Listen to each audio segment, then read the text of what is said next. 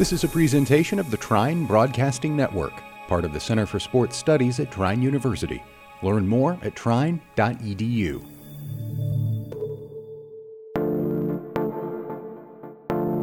Welcome to the Center for Sports Studies podcast. My name is Brandon Podgorski, professor of sport management at Trine University, and I want to welcome you to this week's podcast. On today's podcast, I am joined by longtime television professional and journalist Chris Berg. Chris began his career as a news journalist over 3 decades ago, and he is now responsible for producing some of the largest live events on national television. In this episode, he uses his experience to share his outlook on rights deals with professional sport leagues, the future of regional sport networks and how local affiliates can compete, and how broadcasters are adjusting in the age of streaming.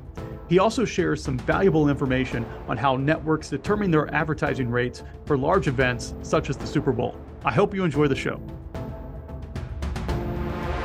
So we're excited today. We've got Chris Berg, who's the Vice President of Local Content Development for Nexstar Media Group. And this is going to be an interesting conversation because we don't really get an opportunity to talk with people who are in the broadcasting side, both who've done it on the talent side and now on the business side. So Chris, welcome to the show. Happy to be here. Excited. I don't get to Northern Indiana much, so it's great to be here. Well, you came on maybe one of the most beautiful days we've had in March, which isn't saying a lot right now with it cold and rainy. But before we kind of get into what it is, to some of the topics we've already kind of outlined before the show, tell us a little bit about yourself and your career and what you do now.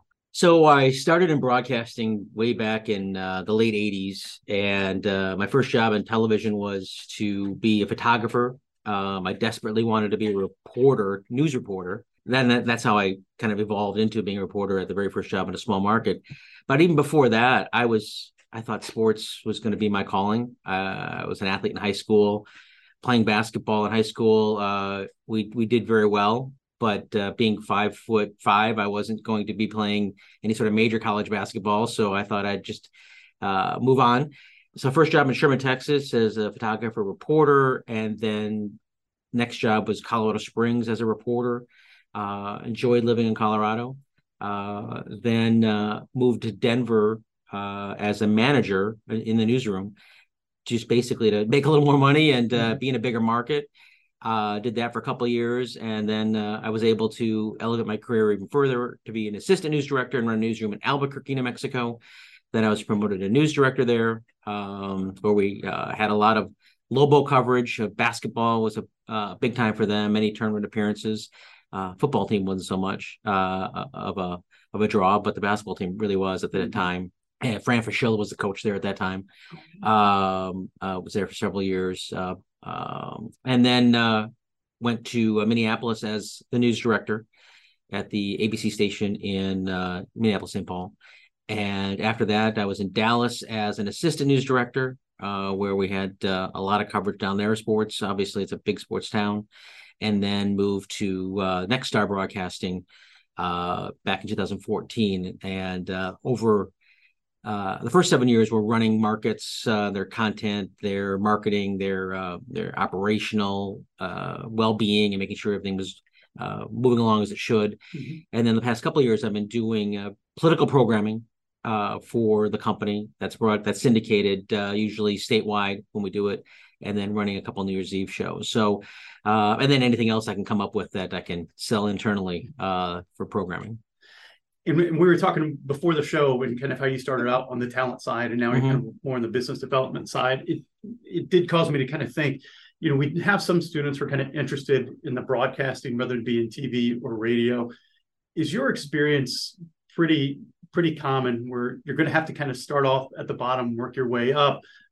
Maybe pays not that great. You're working in smaller markets, and then eventually, hopefully, you get to that point where maybe you're on the desk making a little bit more money. Mm-hmm.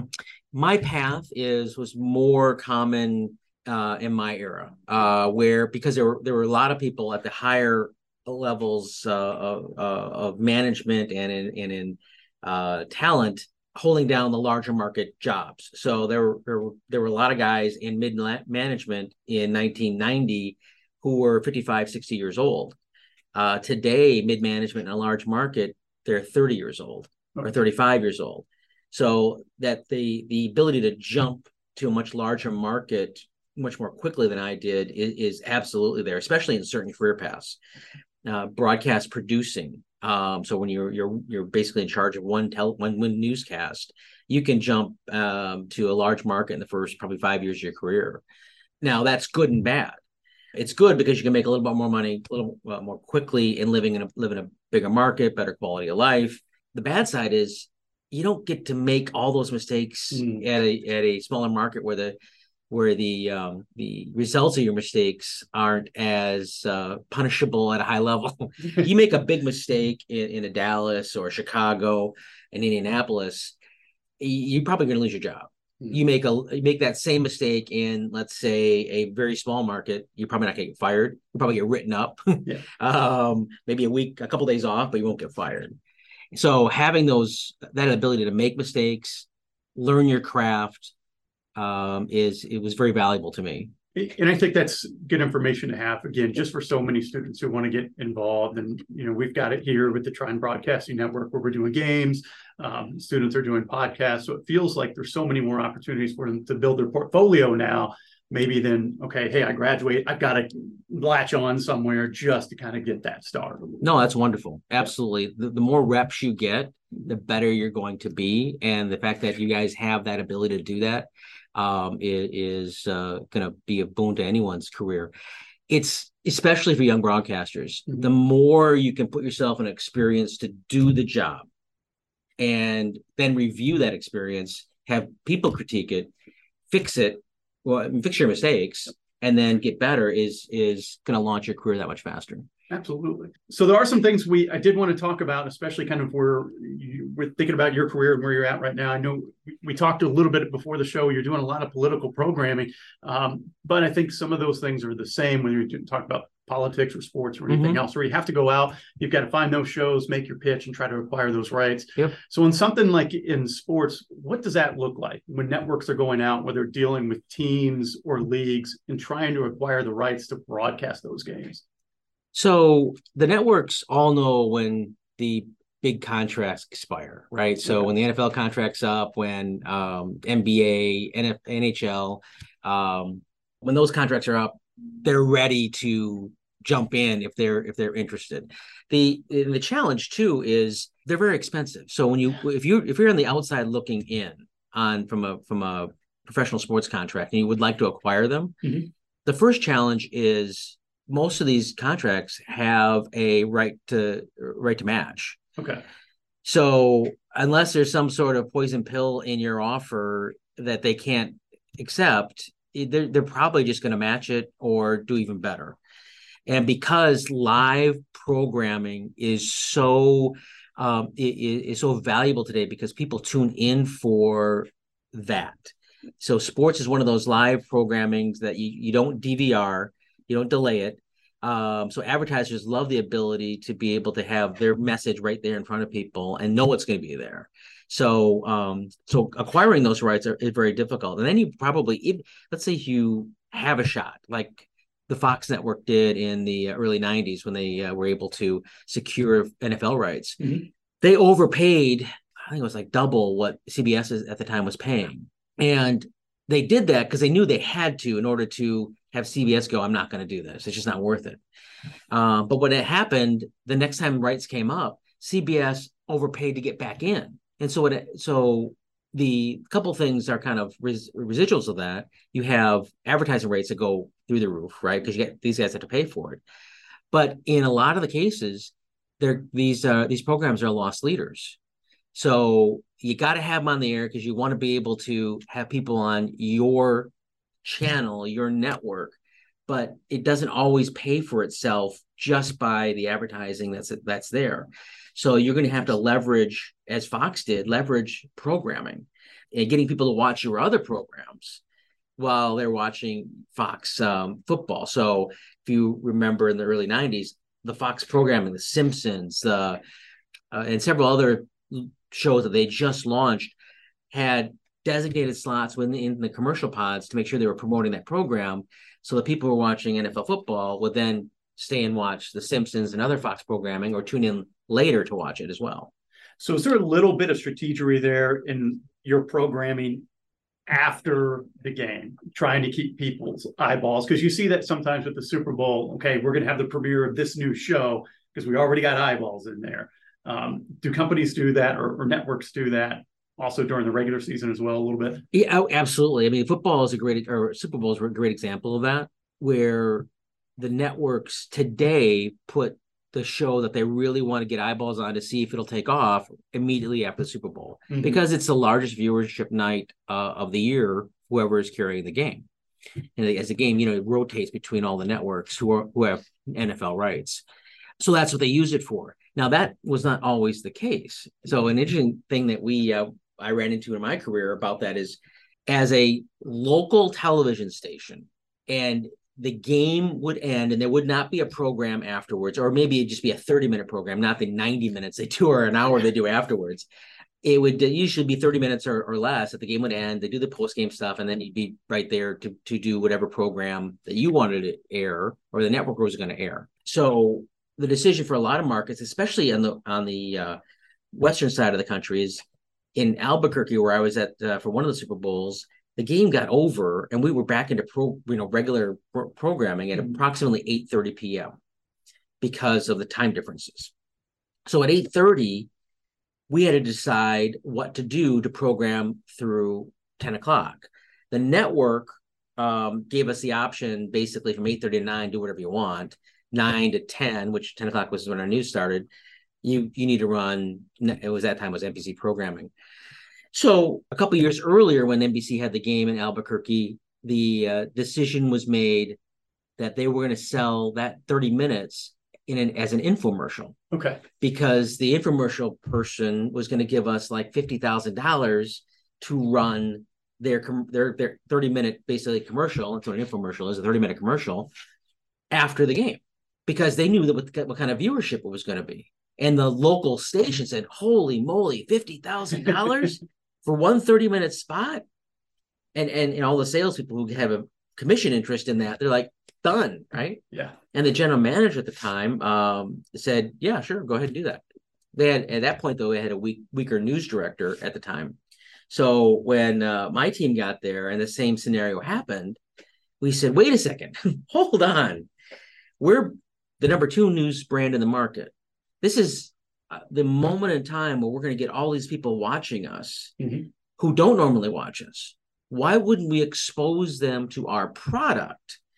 Because long term, the news broadcast on that station was going to make millions of dollars more if our ratings went up. So why not look at that as a promotional opportunity to promote what you do? And then you put on the best newscast you ever put on. You spend hours and hours and days building to make sure you have really top quality programming there. All the main anchors are there, even though it's a Sunday, and you really gussy up that newscast in hopes of that'll have residual effects down the road. And the sales guys are like, that's $50,000 you're taking off the table for us. And my response was, well, I can get you millions if you just let me promote my product in a time frame where I'm going to get people who don't normally watch us. So that's the pull and tug in a local market when these dynamics happen. And maybe I think that's something that's not appreciated as much. It's just all the business aspect on that. I mean, you kind of see the newscaster, you see the shows, and you're entertained and everything, but there's so much going on behind the scenes. And, as you think about an event like the Super Bowl or anything else that you're doing, even the political coverage, like, how do you as the networks price out that advertising? I'm sure it depends on a number of different factors, and I think people would kind of be fascinated to hear what that is. It's pretty simple when it comes to sports advertising. It's and again, this is television. It's not brain surgery. It's this is not hard stuff. It's just once you learn it, it's pretty simple. So it really starts with like a Super Bowl. It's based on the history. Has it done well? And the answer is yes. It's done well historically, year after year. The next thing is what's the market environment? Are we in a down economy? And that has an issue, can impact the rates. And then what do we project the audience to be based on, the recent past, the past couple of years. And you take those factors and go, okay, here's what we've got for it in the past. Here's what we think is going to happen in the future. The economy's good. we're going to raise rates by X amount of percent. And that just, and that just depends on all those factors, how much more each year they raise the rates by. Okay. Well, I mean, that makes sense. You can't just say it's going to be like this one flat rate for all these things. And there are a number of things. Right. But those rates also get adjusted during the process too. Right. Okay. So if you, for instance, if you go to market with your avails in the program, and let's say you have 20, and all of them are gone in the first 20 minutes at the rate you selected, but you only put 15 to 20 out there, those last 5, you're going to raise the rate. Yeah. So you go back, you constantly review whether, you priced it correctly. Is the demand higher or lower? And then the other thing happens too. There's diminishing returns at the closest your goal gets. So if you got one avail sitting there, and it's the day before the game, and you price it at $100,000 originally, it's going to be zero if you don't cut a deal with somebody to get $50,000 on the books. Yeah. So you're constantly inventory managing throughout the process. So for big events like that, I know the national network, let's say NBC, whatever, they're going to have their so many slotted commercials. Like on average, or just kind of roundabout, like how many do they give the local affiliates? Does it just depend? It's it's diminished over the years. Yeah. I think it's about 10-ish right now, maybe a little bit less. And then the big question is too, we talked about the infomercial after the game, and the big audience leading in. What about during the game with those avails? Shouldn't you want to promote the things that are your local content where you don't get in front of a lot of these people throughout the year, but you're going to get in front of them now? Yeah. Will that be a better way to use that time? Or is it better to have more money in the coffers? And that's the constant struggle at a television station, a local television station. And quite frankly, the networks, they have the same issues. They want to promote their new content, not only after the game, if they have the game, but during the game as well. And so they're getting, $5-7 million for a spot. They really want to give up that moment in time to promote the next voice, competition. It's just fascinating as you start to kind of dig into all of this stuff, like how all this stuff works together. And, kind of change gears a little bit.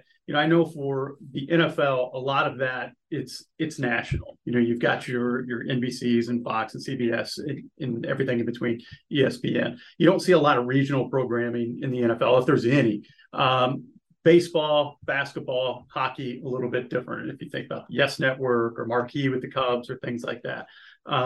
We're seeing some issues like with Valley Sports are kind of going under or having some really, really liquidity issues.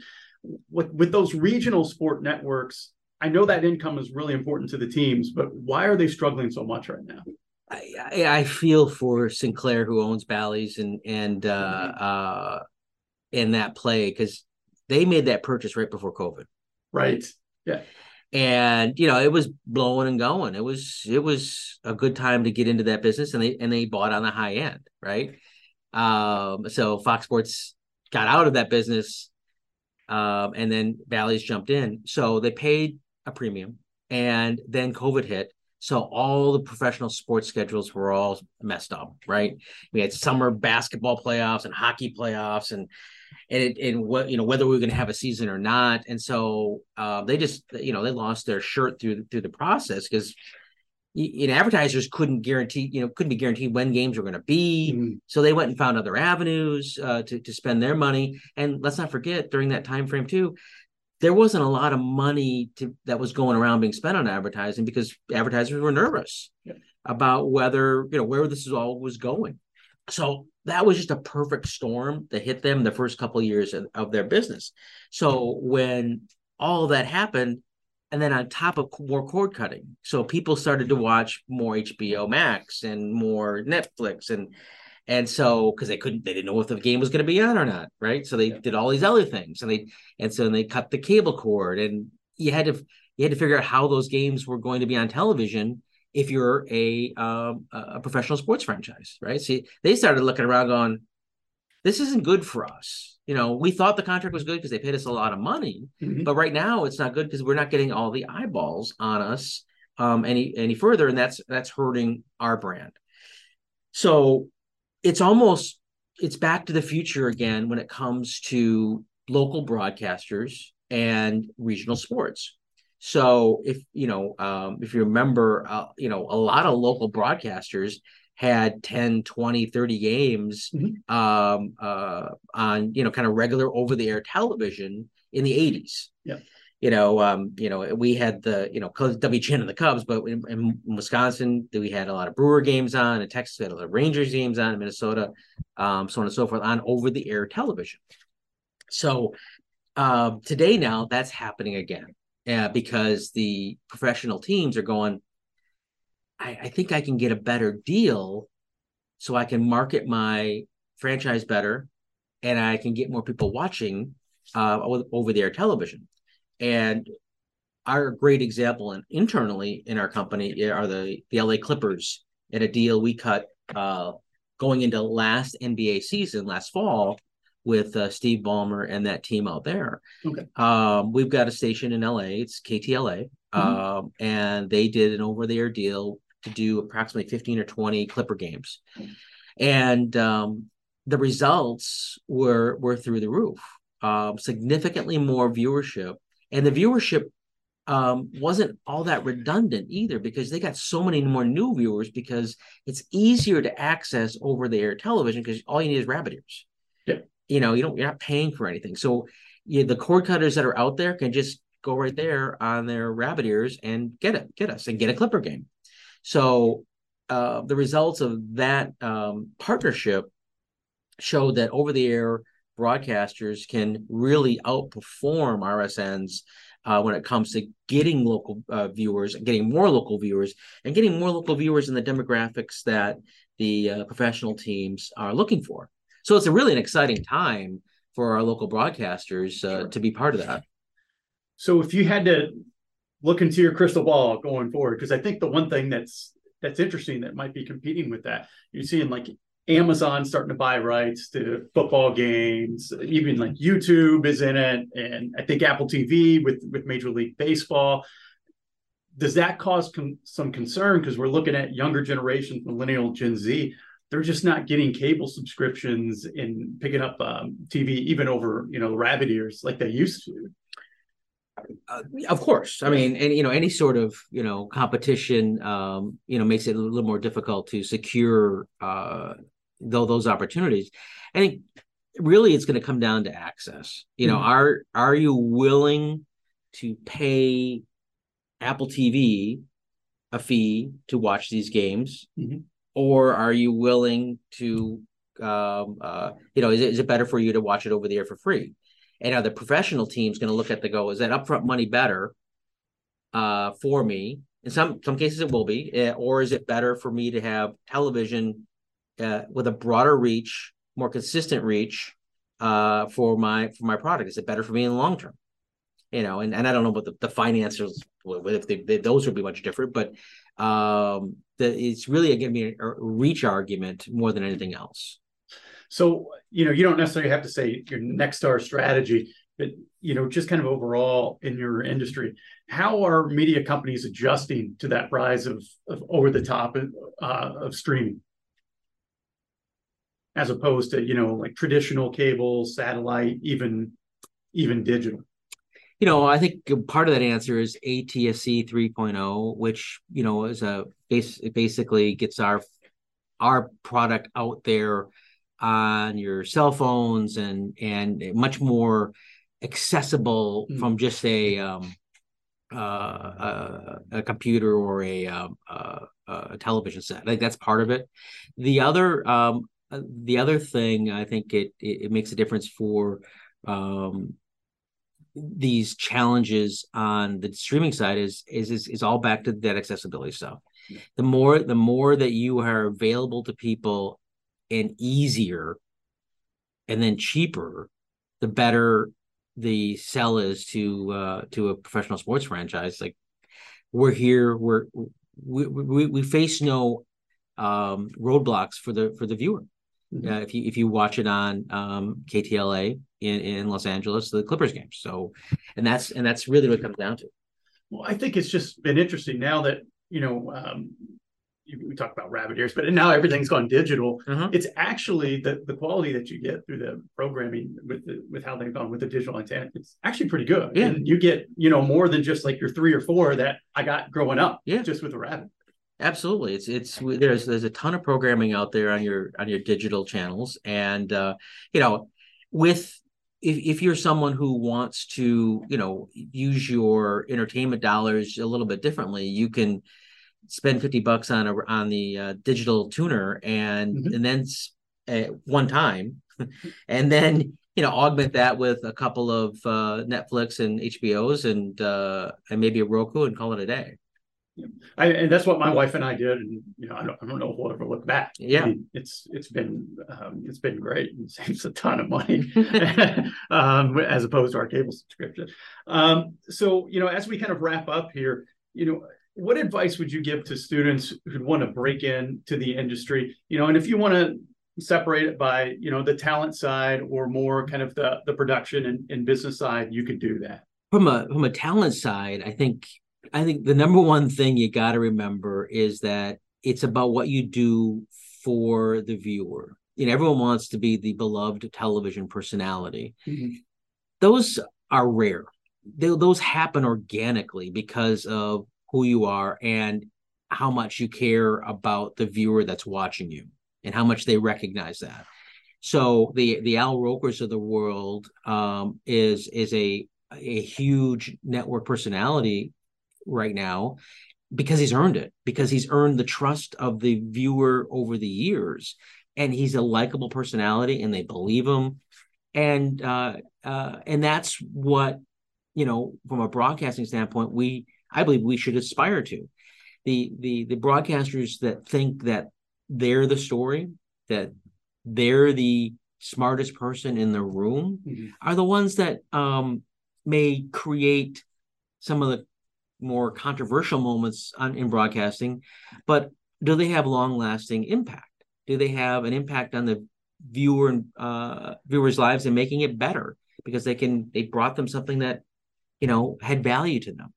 So bringing that kind of value, I think, on the talent side is critical. And on the behind the scenes stuff is just knowing where you get your information and finding that foundation where you are comfortable with the facts. Are the facts as someone has painted them for you, or have you found them to be absolutely true? And in some cases, it's one or the other. And in finding your true north is really important in that process. Who do you believe? Why do you believe them? Have they earned your trust? And that foundational information then can be something you build on to do your own reporting, do your own context and delivery and analysis. And I'm sure you're probably dealing with kind of compelling but different interests on both sides, whether it be on the business side or, as we were kind of talking, sometimes like the salespeople want one thing because obviously, they're kind of worried about their paycheck and commission. But boy, if we just kind of hold on and think long term, it's going to be even better. Right. And so kind of trying to be able to handle that, I would imagine it's kind of a big deal too. That's just about, working with people and not against them. I'm come from the content background, so I always think the content will win out. And I do believe that. I mean, without the content, what do you have? People don't tune in for an advertisement. Typically, they tune in for the content, and the advertisement is there as part of that content. But I've had to kind of take my lumps over the years to say, yeah, I mean, there are going to be times when the sales guys are right for the health and well-being of what we're doing, and we just say we're going to do that.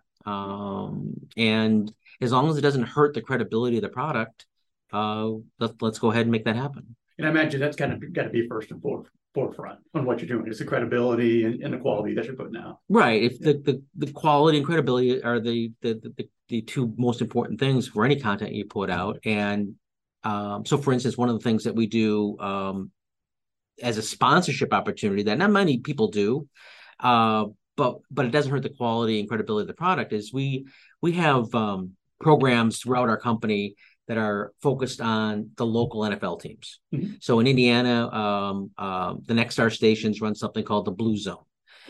And the Blue Zone here and in Texas, we call it the Silver Star Nation, is really coverage of the local NFL team. And so when we say we're going to do coverage of the Indianapolis Colts in our Fort Wayne station, it'll have the Blue Zone graphic will come up. And, our Blue Zone report tonight is about, Peyton Manning's records are about to be broken. And we do a quick little story on it. And the Blue Zone was brought to you by Jim's Plumbing. Now, did Jim's Plumbing have any sort of impact on the content of that report? No. Am I ever going to do an investigative report about Blue Zone coverage and Jim's Plumbing and him impacting the content of the Blue Zone report? No. Right. So there's no real conflict of interest, and it doesn't hurt the quality. So why wouldn't we let him associate himself with a brand like the Blue Zone and the Colts coverage, because that's beneficial to him. So we're one of the only companies in the country that crafts sports coverage, especially to be sponsor friendly.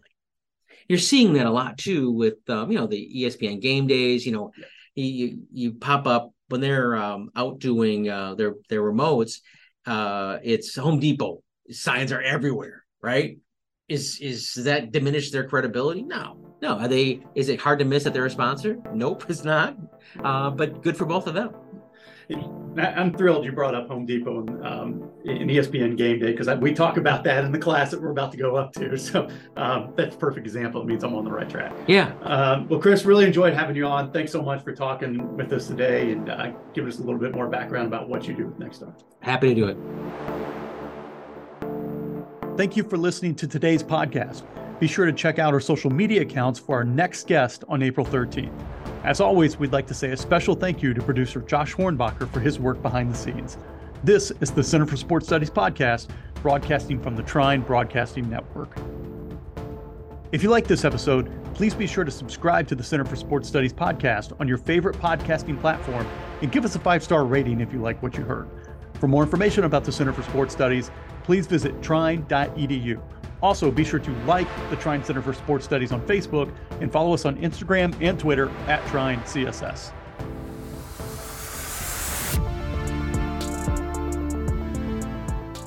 Thanks for listening to this presentation of the Trine Broadcasting Network, part of the Center for Sports Studies at Trine University. Learn more at trine.edu.